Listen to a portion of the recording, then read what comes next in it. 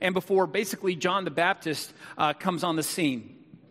And in that 400 years of silence, there really was this essence of what is God doing? Think about that, 400 years, folks. Our country isn't that old. Does that make sense? That's a long time of just silence. But you need to know that there's something in the Jewish faith, and I've actually talked to some people who are part of the Jewish faith, and they said, yes, this is true. And by the way, there are prayers to the fact that they want the Messiah to come, and it's an ongoing prayer. It's done many times, by the way, at their festivities of praying that the coming of the Messiah. So the reason why we get this is from Deuteronomy chapter 18. Moses speaks these words. The Lord your God will raise up for you a prophet like me from among you, from your brothers. It is to him you shall listen. So there is a promised prophet to come. Moses, one of the greatest patriarchs, Moses says, look, there's a prophet to come. Just as you desired the Lord your God at Horeb, just as you desired the Lord your God at Horeb on the day of assembly, when you said, let me not hear again the voice of the Lord, my God, or see the great fire anymore, lest I die. So what you need to know is in that moment there, God said, come meet me. There was all this fire, God's voice, and the people went, nope, we don't want to have that experience again. It was too scary. It was too overwhelming. God, if you're going to speak, we don't want to be spoken to by you in your voice on a mountain with flames. Nope. So look what God says. I love this. And the Lord said to me, they are right in what they have spoken. They can't handle my voice. They can't handle my God voice. So he says this, I will raise up for them a prophet like you from among their brothers, and I will put my words in his mouth, and he shall speak to them all that I command him. So from this time, there is an anticipation of the one that would come, that would be the prophet, that would speak for God, not in a fiery flame on the mountain, but brother to brother, brother to sister. And they were waiting, and by the way, praying and ushering the Messiah to come. So on a constant basis, the people of Israel were saying, come, come, Messiah, come, please come. And we watch their journey as a people asking for this Messiah to come. Now, I want to take you to a really fun verse. This is, and by the way, and whoever, I forgot to read this part, and whoever will not listen to my words that he shall speak in my name, I myself will require it of him. So, but I want you to show what happens in John chapter 1, verses 45 through 46.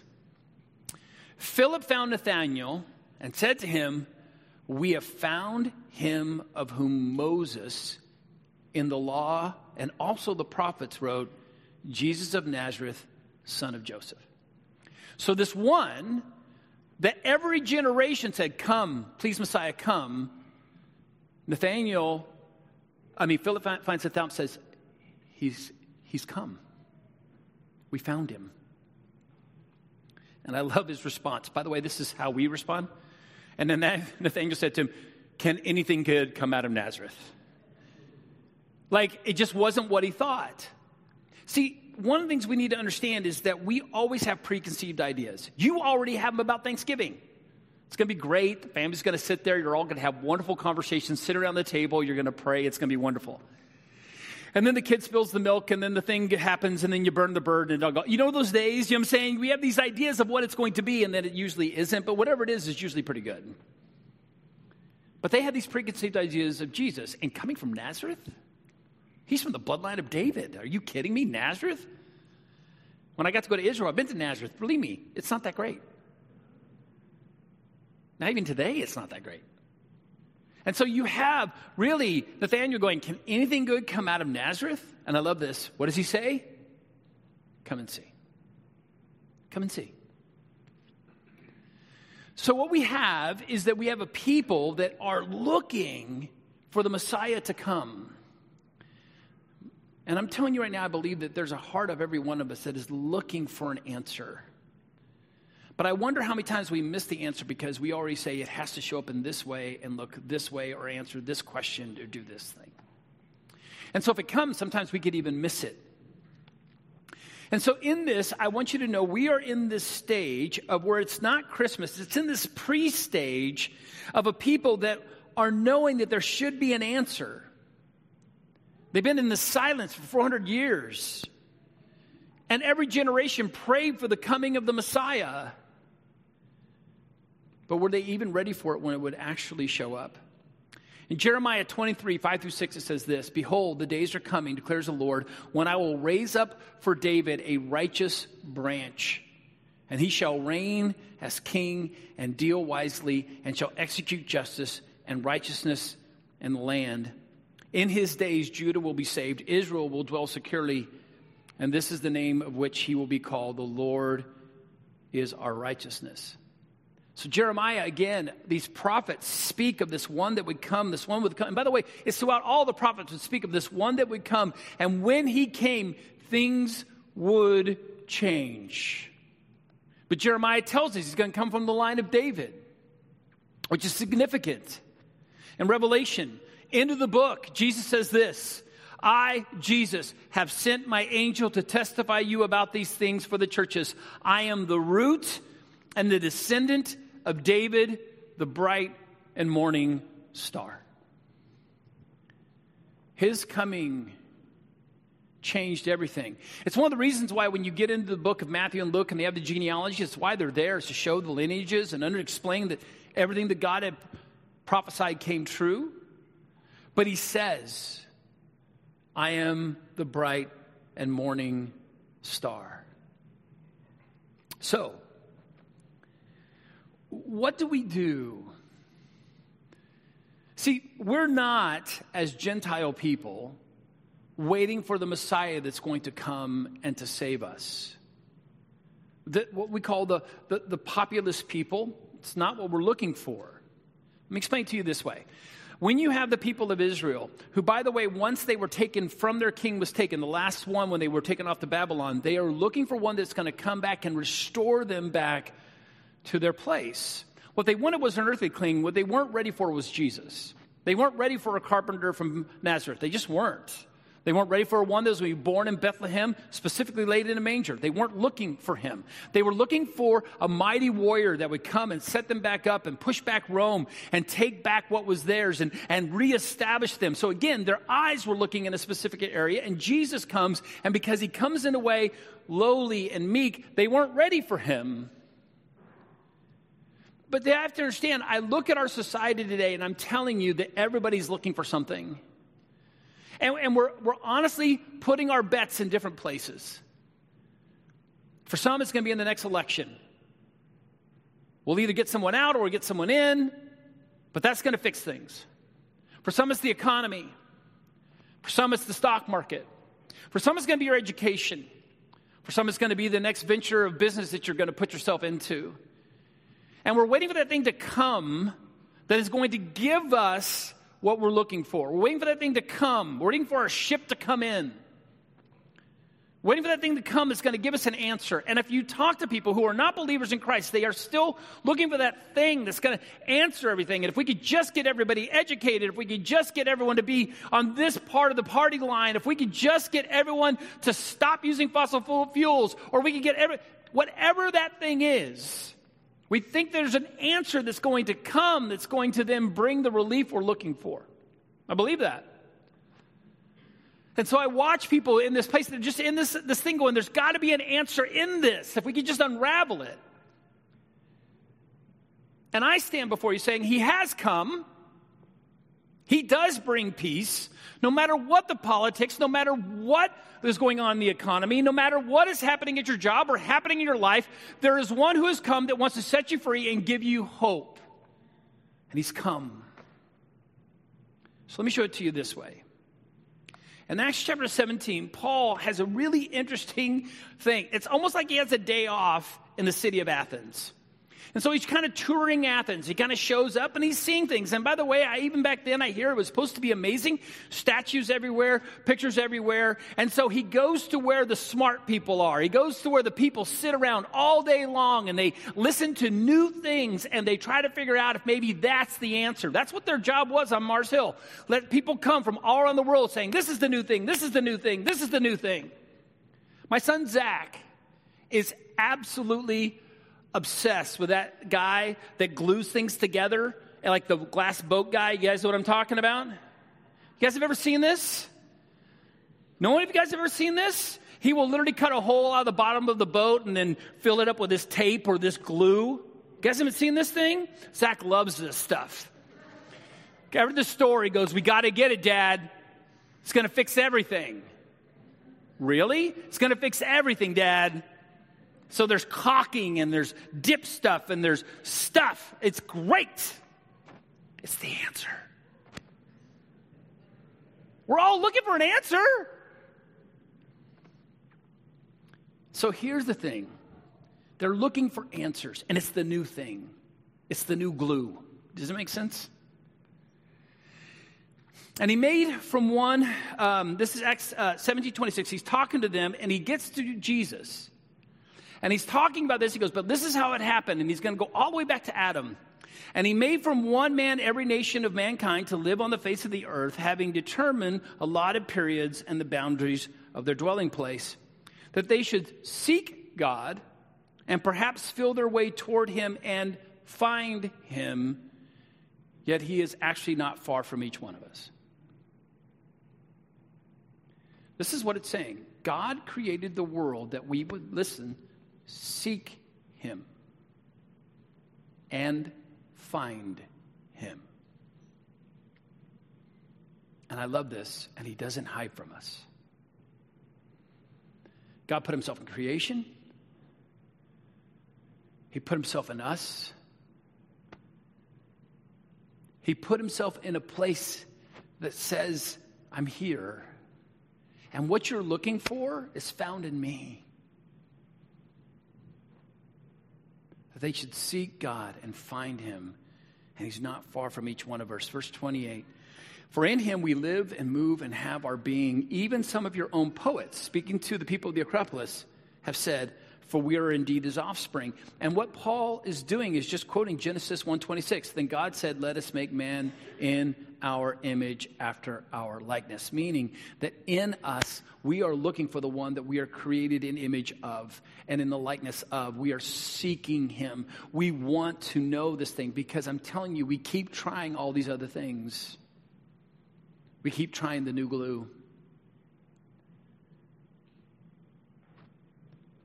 I think that what happened is there was a people that were saying, come, Messiah, you'll make everything right.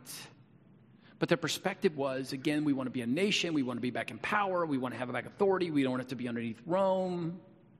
And God goes, I don't care who's over you. I want you right and at peace no matter what's going on. Because the fact is after Rome, there was going to be other nations that were going to rise up.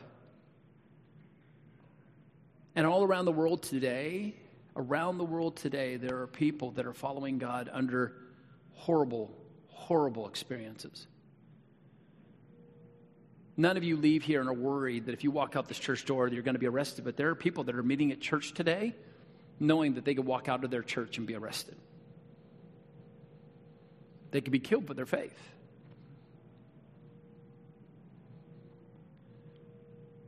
See, I want us to understand that he has said, look, I'm here.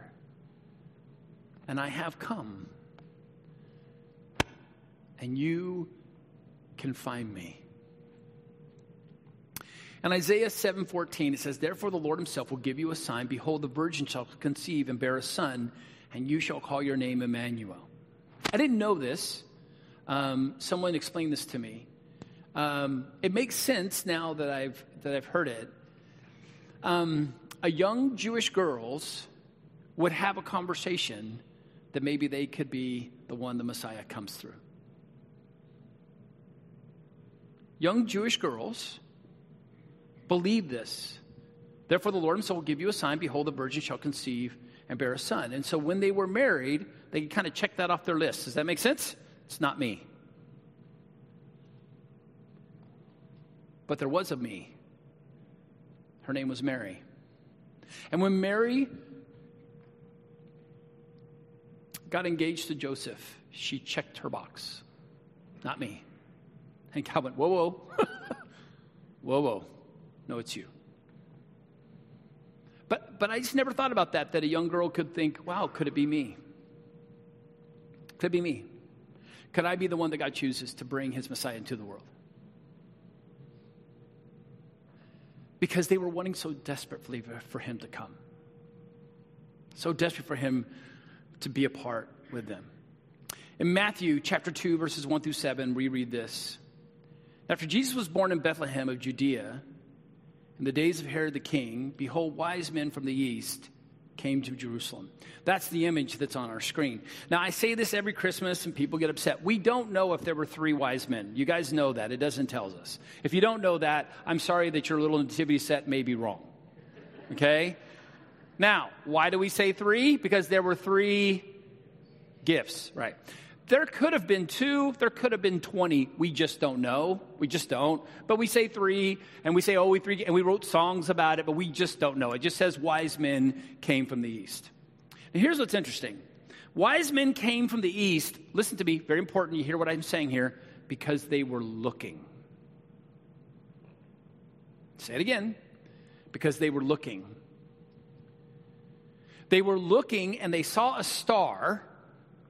And in the writings, by the way, these are wise men most likely to have been connected to Daniel. There was something in the writings that says when you see this star, then the one that has been prayed for has come. Now watch this. I'm all the way in the east. Now when I say all the way in the east, this is like, this is, by the way, by the best, it was a 1.5-year journey. So one of the wise men, after seeing the star, got together with the other wise men, because we know there was at least more than one. Does that make sense? And said, listen to me, come on. Come on, let's go. Now, I don't know how much conversation that had to take, but you're like, wait a minute. It's a long camel ride, guy. Like, what? Yeah, we got to go see. If this is what has been talked about, if this star has shown up, that means that God's kings come, and we need to go check this out. Come on, let's go. And I'm sure there was, listen, people are people, right? There's the one that's like, yeah, let's go, woo! And already packed, right? And has like a granola bar and is ready to run. And there's another one that's like, I got to pack everything. I got to put everything in trunks. I got to make sure everything, I don't know what to wear. This is going to be a whole year. I got to pack everything, right? We all know, and there's different people in here. How many of you guys go on vacation and you can literally pack and be out the door in 5 minutes? Where are my people? Yes, my people. How many of you, if you're going on vacation, plot for a month what you're going to wear? Oh, my gosh. Jody has friends. All right, so I one time tried to have her explain to me the process. She goes, well, you have to bring multiple tops that could go with multiple bottoms that go with this, because you never know what the situation could be. And yeah, amen, right? And it's just like, what? It's called a bikini and get on the boat. Anyway, so, but in this process, it's just funny where, okay, I don't know the logistics, but there was someone had to figure out food, and there's someone had to figure out, like, where they're going to stay, and it was legit. It was a thing. And one of them said, let's go. And this is what they did. Saying, where is he who is born King of the Jews? Now listen to me. They believed that if they saw the star, everybody else saw the star, and when they got there, there should have been signs pointing to where this king was. You have to understand that. What they found after 400 years of silence was a very disinterested group of people that, by the way, no one even knew what they were talking about. So let me tell you my story. I'm not going to give you the whole story. I got lost in the mountains when I was in high school. Pretty bad, broken ribs, punctured lung. It was really bad. There's a group of us. I don't have time to hold the story. Believe me, Mom thought I was dead. My dad thought I was dead. It was a bad thing. Don't ever let your kids do that. Now, we finally, we were literally lost. We found a fire road. By the grace of God, a car was lost on the Fountain Road. I believe that God made that car lost on the Fountain Road. That's my own interpretation of that. We had to talk to people into, and they said, can you just take us to the ranger station? Now, here's what's funny. The whole time, our leader, I'm freshman in high school, is going, oh, when they get there, they're going to be so excited. It's going to be so awesome. They have been looking for us. So we pile out of the back of this pickup. We are scarred up, beaten. I'm jacked. I hit a tree doing about 30 miles an hour. It's a long story. I do not look good at all. We're just covered and caked. It was raining and sleeting. And we walk in and we're like, hello, we're the group that's been lost in the mountains for the last 48 hours. And the lady goes, what? My heart, died. Because here's my thought. No one cared. And she's like, what? She goes, we've been lost for 48 hours. Haven't you guys been looking for us? And she's like, what? And a lady from the back goes, sorry, I'm going to say this in church. Oh my God, you're the group on the south side. They've been looking for you. Why are you here? We were so lost. We were in a completely different range of the forest that they weren't even looking for us. So we came in. So literally, they were having a Christmas party. They came in, brought us Christmas cookies. This is where my love of coffee came from. I never drank coffee. That day, I learned to love coffee. Like love coffee. And this lady, still the best thing. There were 5 of us in the group. She goes, I raised 7 boys. None of you have things I haven't seen. Strip down. We got to get you dry. Yes, ma'am. The clothes started coming off. Because what had happened was we were waiting for this big hey, we were so far where we weren't supposed to be, they weren't ready for us. Does that make sense? As soon as they found out, then, all this commotion and all these things happened, and God was in it. But listen, I believe the wise men show up, and they are waiting for the party because the king is here, and no one is doing anything. So they get to King Herod. Watch. Where is he who was born king of the Jews? For we saw his star when it rose and have come to worship him. And I think they're probably put out. We came a long way, and you guys don't even know what's going on. When Herod the king heard this, he was troubled, and all of Jerusalem with him. What? The king's been born? We missed it? Think about that. They missed it. And assembling all the chief priests and the scribes of the people, he inquired of them, where was the Christ to be born? Now they've got to go check records. It's not even on their radar. And they told him, in Bethlehem of Judea. For so it is written by the prophet, O you, O Bethlehem, in the land of Judah, by no means least among the rulers of Judah, and from you shall come me a ruler who will be the shepherd of my people. Here's the thing. It had already happened. Jesus is 2 years old by this point. I know in your nativity he shows up to the baby. Sorry, no. He's 2. We know that because then later Herod's going to have every male 2 years old and younger killed. So watch what happens. Then Herod summoned the wise men secretly and ascertained from them what the time the star had appeared. So he realizes, the star appeared 2 years ago. That's how old this child is now. Now, then they show up to by the way, read your scriptures. It does not say baby. It says they showed up to the child's house. He's 2 years old. By the way, who has ever had a 2-year-old? Do you think the 2-year-old Jesus is all like, oh, thank you for the gold. Thank you for the... No. He's running around and Mary's like, Jesus. Oh, sorry. Slip that one in there. All right, so... She was able to say it and not get in trouble. You say it, you get in trouble. All right. But they gave gifts to this child, which, by the way, then Joseph then hawks to go to Egypt. Read the story. It's true. But here's the thing that's interesting, is that they come to see a long way because they knew something had happened. John 1, 35 through 37. The next day, again, John was standing with two of his disciples. Now, which John are we talking about? We're talking about John the Baptist. When John started doing this thing out in the wilderness, a few people came and got baptized and then started hanging around John because they're like, hey, this John guy is pretty powerful and he's saying pretty powerful things. So John had a group of disciples as well. Yes, we know that Jesus had disciples, but John had disciples as well. They would kind of sit with John when he was done baptizing. They would ask him questions and they would watch him eat his locusts and his honey and sitting in his fur. Does that make sense? They would just hang out with him. Now watch. The next day, again, John was standing with two of his disciples. And he looked at Jesus as he walked by and said, behold the Lamb of God. I said it that way because there's an exclamation point in the Bible.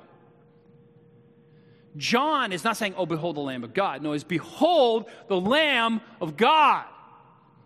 Now that takes the eyes of these two disciples. Look what happens. The two disciples heard him say this and they followed Jesus. Because if the one who is telling you who was your disciple of goes, no, that's the Lamb, you leave that one and you go to that one. They leveled up. The two disciples heard say this and they followed him. Jesus turned and saw them following. I knew it was going to happen. Hold on, let me go back. There